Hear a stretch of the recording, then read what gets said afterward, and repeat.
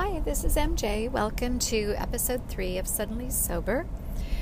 I had totally planned on this episode 3 being an interview with my friend Missy that I had mentioned in my last episode, and had all my questions lined up, was totally ready to do this interview. And then we had a little scheduling glitch. Missy's a teacher and had to get ready for her school year, and that was just a hectic time, so we put it on pause. And then I went out of town for a few days, and so during that time, though, I had some second thoughts about how I wanted to proceed with this podcast, or if I wanted to proceed with it at all. The reason being is I started questioning whether or not I wanted to continue in AA.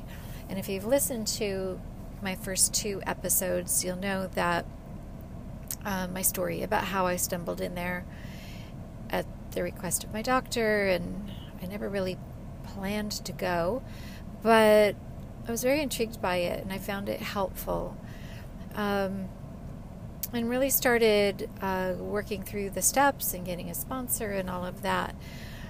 All the while, I think in the back of my mind I had been a little bit uncomfortable, though, with parts of it. And before I start this podcast, which probably will be a little all over the place, but my thoughts are a little bit jumbled at the moment, before I go any further, I do want to reiterate that this is my own personal, private thoughts and kind of verbal journal, and that is in no way associated with any kind of recovery or endorsement of any recovery, or speaking out against any kind of recovery. This is my journey, and I'm sharing it. So, having said that, I started having second thoughts about whether or not it was for me.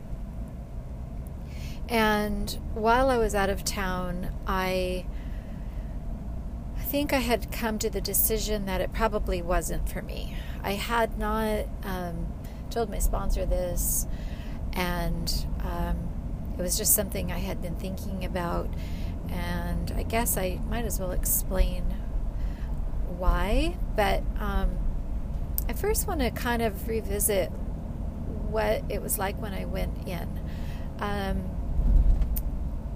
Going back, I think I mentioned that I didn't want to go back to my doctor and say I hadn't checked out a meeting. And so in the early stages of, I think it was my first month maybe of sobriety, I went into a meeting. I found an all-women's meeting. I was super uncomfortable going into any meeting at all.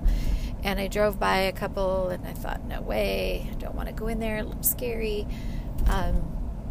But, the unknown is scary, and you hear these stories, and some of them are gnarly. I'm not going to lie. I've been to quite a few now, and some are gnarlier than others. They get very real, and nothing wrong with that. I like authentic and real. But I think for me, I felt more comfortable sharing or experiencing it with fellow women, and I found a women's meeting in my neighborhood. And so I very tentatively walked in, and I was like, can I be here? Is it okay if I'm here? And I looked up meetings online, and there's a lot of different kinds. There's closed meetings and open meetings, and there is all men meetings or women's meetings. There's beginner meetings. This one, I don't think it was a beginner meeting, but they do have them in this group. However, I walked in, and they invited me to sit down, and I was just there to listen and wanted to be a fly on the wall and be invisible and just see what it was about. Well, what happened was that, I got through the hour just listening, and at the end of the meeting, they asked people. What happens is, and every meeting's a little different. Some AA meetings recognize, over 10 years of sobriety, or over 5 years, or over a year, or over 18 months. This particular one really was put a fine point on it, down to 1 year 11 months, 10 months, 9 months, and they really recognize these milestones, which I think is great. Anyway, they got down to 1 month, and I kind of tentatively raised my little hand and had never been there before, and they all clapped for me and invited me up to get a chip, and I was super embarrassed, and I never planned to even make myself known or say anything, and I didn't say anything. I just got a chip and a hug and sat down, and I thought, okay, that happened. And then when the meeting was over, everyone shares. Not everyone shares. People that want to share. And I'm not going to go into the whole what a meeting's like. I mean, I don't know, maybe I will, but I'm trying to make a larger point here about where I am in this process. Anyway, at the very end, people who have not shared are invited to introduce themselves. And what happens is they go around the room, and anyone who hasn't shared during the meeting says, I am so-and-so, I'm an alcoholic. I am so-and-so, I'm an alcoholic. I'm so-and-so, I'm an addict alcoholic, or whatever your case may be. So it got to me, and at this point, I never planned or thought about identifying as an alcoholic, really at all. I knew I had gotten to a point where I was drinking too much, and I was going to explore the program at the request of my doctor, and I had been curious about it at different points too, so I'm not going to say that was the only reason, but there was nothing that made me think that I am that label, and I was super uncomfortable with that label. I still am, because I think that there's, and I've read a lot about this as well, but I think that word is so off-putting. It really has an association with it that is still prevalent in our culture, that associates it with a person who's hit this rock bottom point in their life, and their life is completely unmanageable, and that's actually one of the tenets of AA is stating in the very beginning that your life has become unmanageable. Well, my life wasn't unmanageable, and I just like to party a lot, and I was relying on it too much, and it got out of hand and out of my comfort zone. And so, but the term alcoholic was just not a term I felt like I wanted to associate with. I think there is a gray area drinker, and I think it's a huge part of the drinking population. But that term alcoholic is very black and white in my mind. So I never planned to call myself that, but I felt like I guess I should. And so I said, I'm MJ, I'm an alcoholic. And that's the first time I've ever said that. Well, I got this big round of applause and all these hugs, and people came up to me after the meeting with a big book, which is the original, it's a big blue book that's written in the 30s by the founders of AA, and they really haven't changed the language much. It still sounds like it was written by men in the 30s, but that's a whole nother podcast. Anyway, I felt very welcomed, and everyone wrote their numbers down, and if I needed anything, and I was soon to be going to an event for several days that was a big motorcycle rally, lots of drinking involved, and I mentioned that to them, and they're like, if you need anything, don't hesitate to call us, which I found so amazing. This group of women who I didn't know, never met me, they just are so available and reach out, and they, it's like if you're in a pool and you are drowning and there's all these hands to reach out and help you, and I think that was just so amazing. It might put some people off having people rush up to them after a meeting, and it's certainly a little overwhelming, but I think it's pretty fabulous that a group of people would be so there for each other, and that is something that I just think is quite phenomenal about the program and the people in it.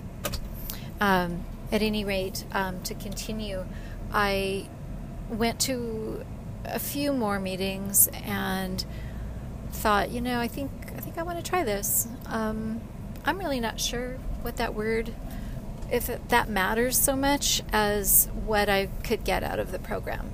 And that's really was my approach to it. It was, I'll say that I'm this, but I don't know that I want to call myself that. I don't like what it implies. I don't know that I really want to ever stop completely drinking. I think I might. And at times that was my plan, certainly to cut down and kind of get to the bottom of how it got so out of control in the first place. And I really felt, and still kind of feel in some ways, that it's a really good exploration of your history and your history with alcohol and your, maybe the things and events in your life that led you to this point. And so, the thought of, this could be a really interesting way of exploring some deeper issues and working through these steps and getting a sponsor. And, one of the things that I really wanted out of the program, and that I really feel was so true, is that it's a fellowship, and it's, associating with other people that don't drink. And I said this before, and I meant it, and I will say it again. If you decide to be sober, you need other sober people in your life. And this is a great fellowship. Probably any 12-step. I don't have any other experience with any other, but it's an amazing group of people. So supportive. Just incredibly supportive. And I loved that about AA. So I started down the path of, I got a sponsor, and she was the first person I actually met after a meeting. Super sweet. And started the process of the steps. I got through part of step 4, and this is when I've sort of decided I didn't want to go anymore. Not because the steps are difficult, but they are. Step 4 is tough.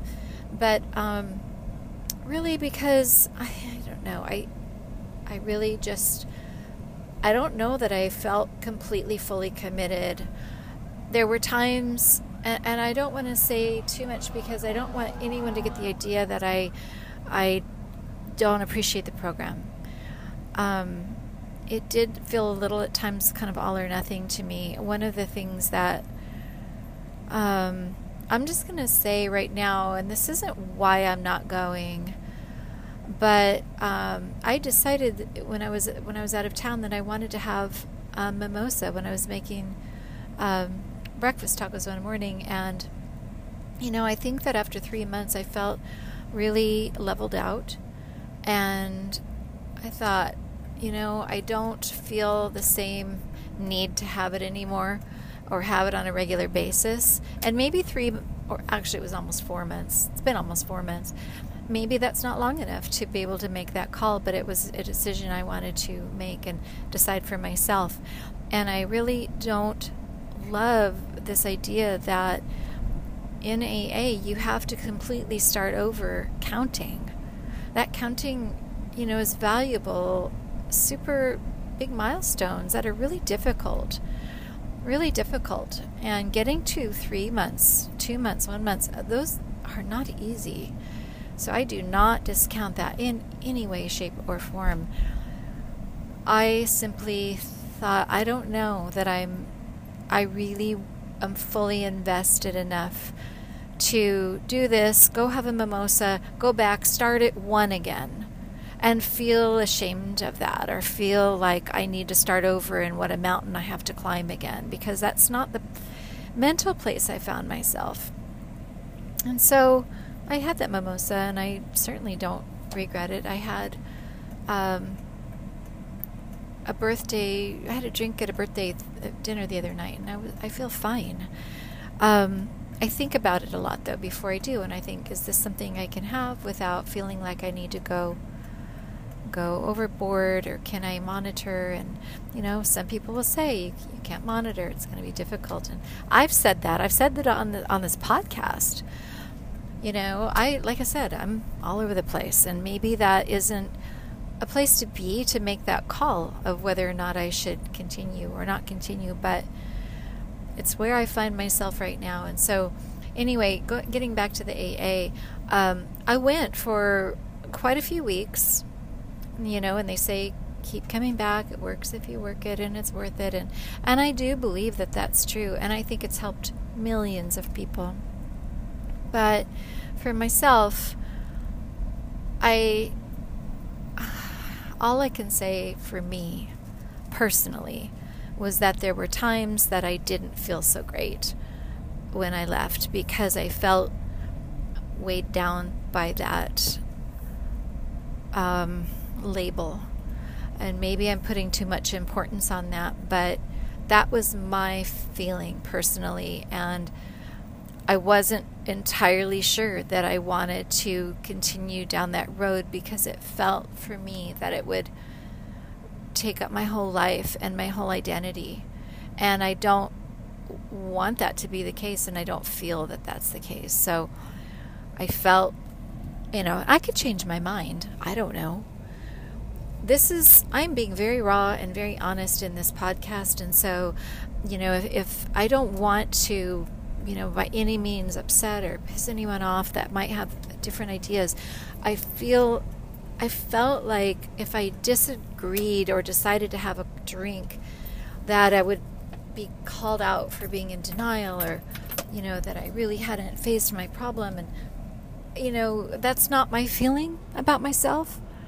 And maybe that's me putting something on the program that it doesn't even exist. But anyway, I don't want to beat this horse to death. I just felt that I didn't want to continue right now. And so I'm not. I do still hope to maintain friendships with some of the women I met, because they're fabulous women. And I love a supportive group of women. I don't know what I would do in my life without them, but I do plan to, my alcohol use has gone completely done a 180. I hope that continues. That's my plan. Whether or not that, I don't know. I can't predict the future, but I really had hesitation about continuing to even do this podcast if I wasn't going to really continue down the path of talking about AA and the concepts and all of that, because really, what's the point? Was only 3 months in, and I think there's others that could do that better. I could talk about my first few visits, certainly, and what it did do for me. But I feel like if I this was where my battle kind of came in internally, was that if I talked about that and then I ended up not doing it, what does that say about the program? I feel like it's a great program that I would recommend, and me deciding not to continue doesn't change that opinion of AA at all. So I feel like, I guess I want to summarize it by saying that it really filled a need for me at the time that I was in it, and it was a short time, and maybe people would disagree and say that I should continue to go, but it isn't what I want to do. I don't plan to continue drinking. I don't know if I'll ever have another drink again. I might have one socially once in a while. So that's where I find myself today, and I just want to be honest about that. Certainly open to anyone else's ideas of how they want to live their life and their experience with this. But interestingly, as I was considering this, whether I wanted to do this recording today or not, I happened to be listening to a podcast in my car by Jonathan Van Ness. And if you don't know him, oh my God, he's so fabulous. From Queer Eye, I adore him. And he has a really fun and informative podcast because he's a curious guy. It's called Getting Curious with Jonathan Van Ness. And girl, if you have not listened to it, go listen to him. He's so funny, and he's a very enlightened guy, but he's so hilarious and loving and sweet. And God, go watch Queer Eye too, because it'll move you to tears and it'll make you laugh, make you cry. But anyway, he's got a lot of other projects going on. He's quite a talented guy. Or girl, as I guess maybe he would want me to call him. But anyway, if we were good friends. Life goals.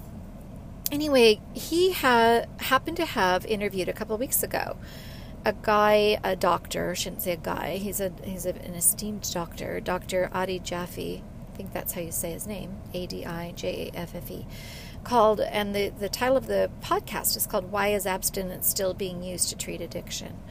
Now, I am not going to recommend one method or the other, but it definitely was another side of the coin of whether, full abstinence or full immersion and denial is a way for everybody to treat their either addiction or, problem drinking or whatever, or drug use.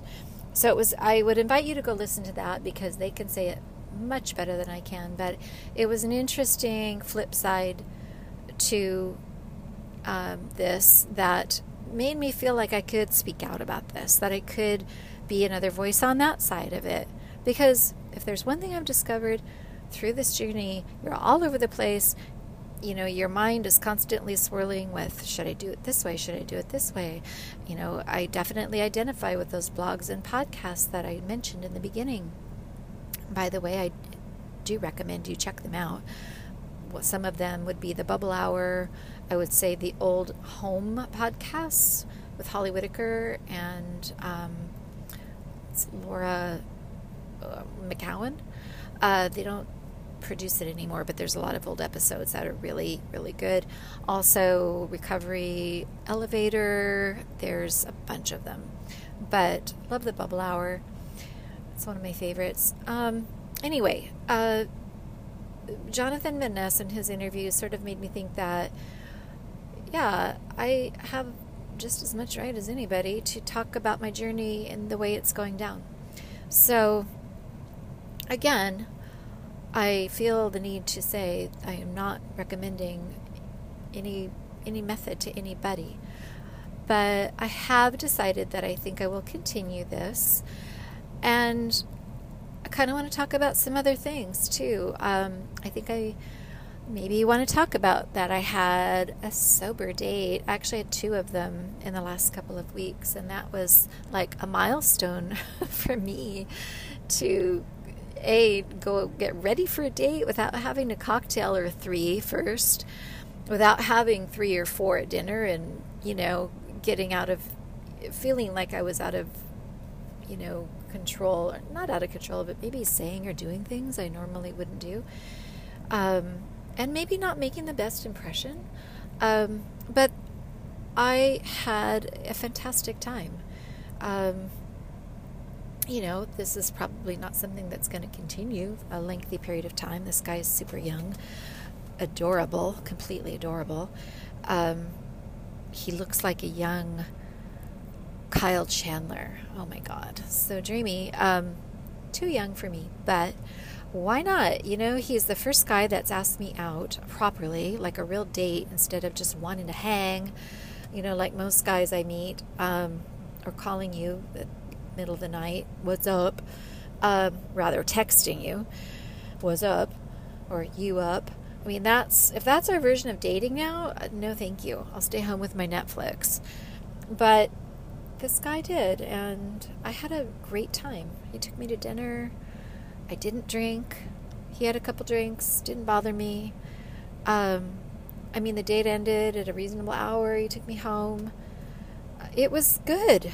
That's my first date in years without drinking, and it was good. It was really fun, and I found conversation easy and enjoyable, and, despite our decades difference in age, or maybe because of it, I'm probably pretty immature at heart, so it might have been a good match. But anyway, I just wanted to throw that out there, that there's experiences to be had sober that are still new to me.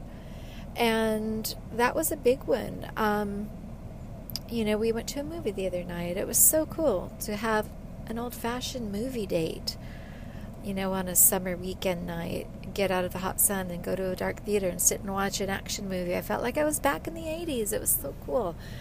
And no drinks and sweet goodnight kiss at the end. It was great. And so I'm really grateful to have had that experience as my first 2 times dating without drinking, and it was very much a good reinforcement to me at how sweet it could be, and that I don't need to get wasted. I don't need to get lubed up, and ready and all that. It just, if anything, it made me think, what kind of impression have I been making, in the past? So it definitely gave me courage to do that again, and it increased my confidence better than any drink could have. So I do think that there's things to talk about, and at some point, God willing, I will get to have sex again soon. I hope, and that'll be a whole nother experience. I don't know how much detail I will go into about that, but I suspect it won't be as scary as I think. And, I've done it in the past. It's just been a really long time. So, I do think that there's going to be some things to talk about. And I don't know, I might take this in a different direction entirely. But I might have to change the name to Suddenly Sober-ish, so I don't mislead anybody. But anyway, that's what I'm doing. Feel free to, reach out if you have any comments. I'm not yet sure how to do this on this platform, but I'll figure it out and I'll let you know. But I wanted to be honest about where I am and just check in. So thanks for listening if you've made it this far. And I love and care about you. And I will talk to you soon. Bye.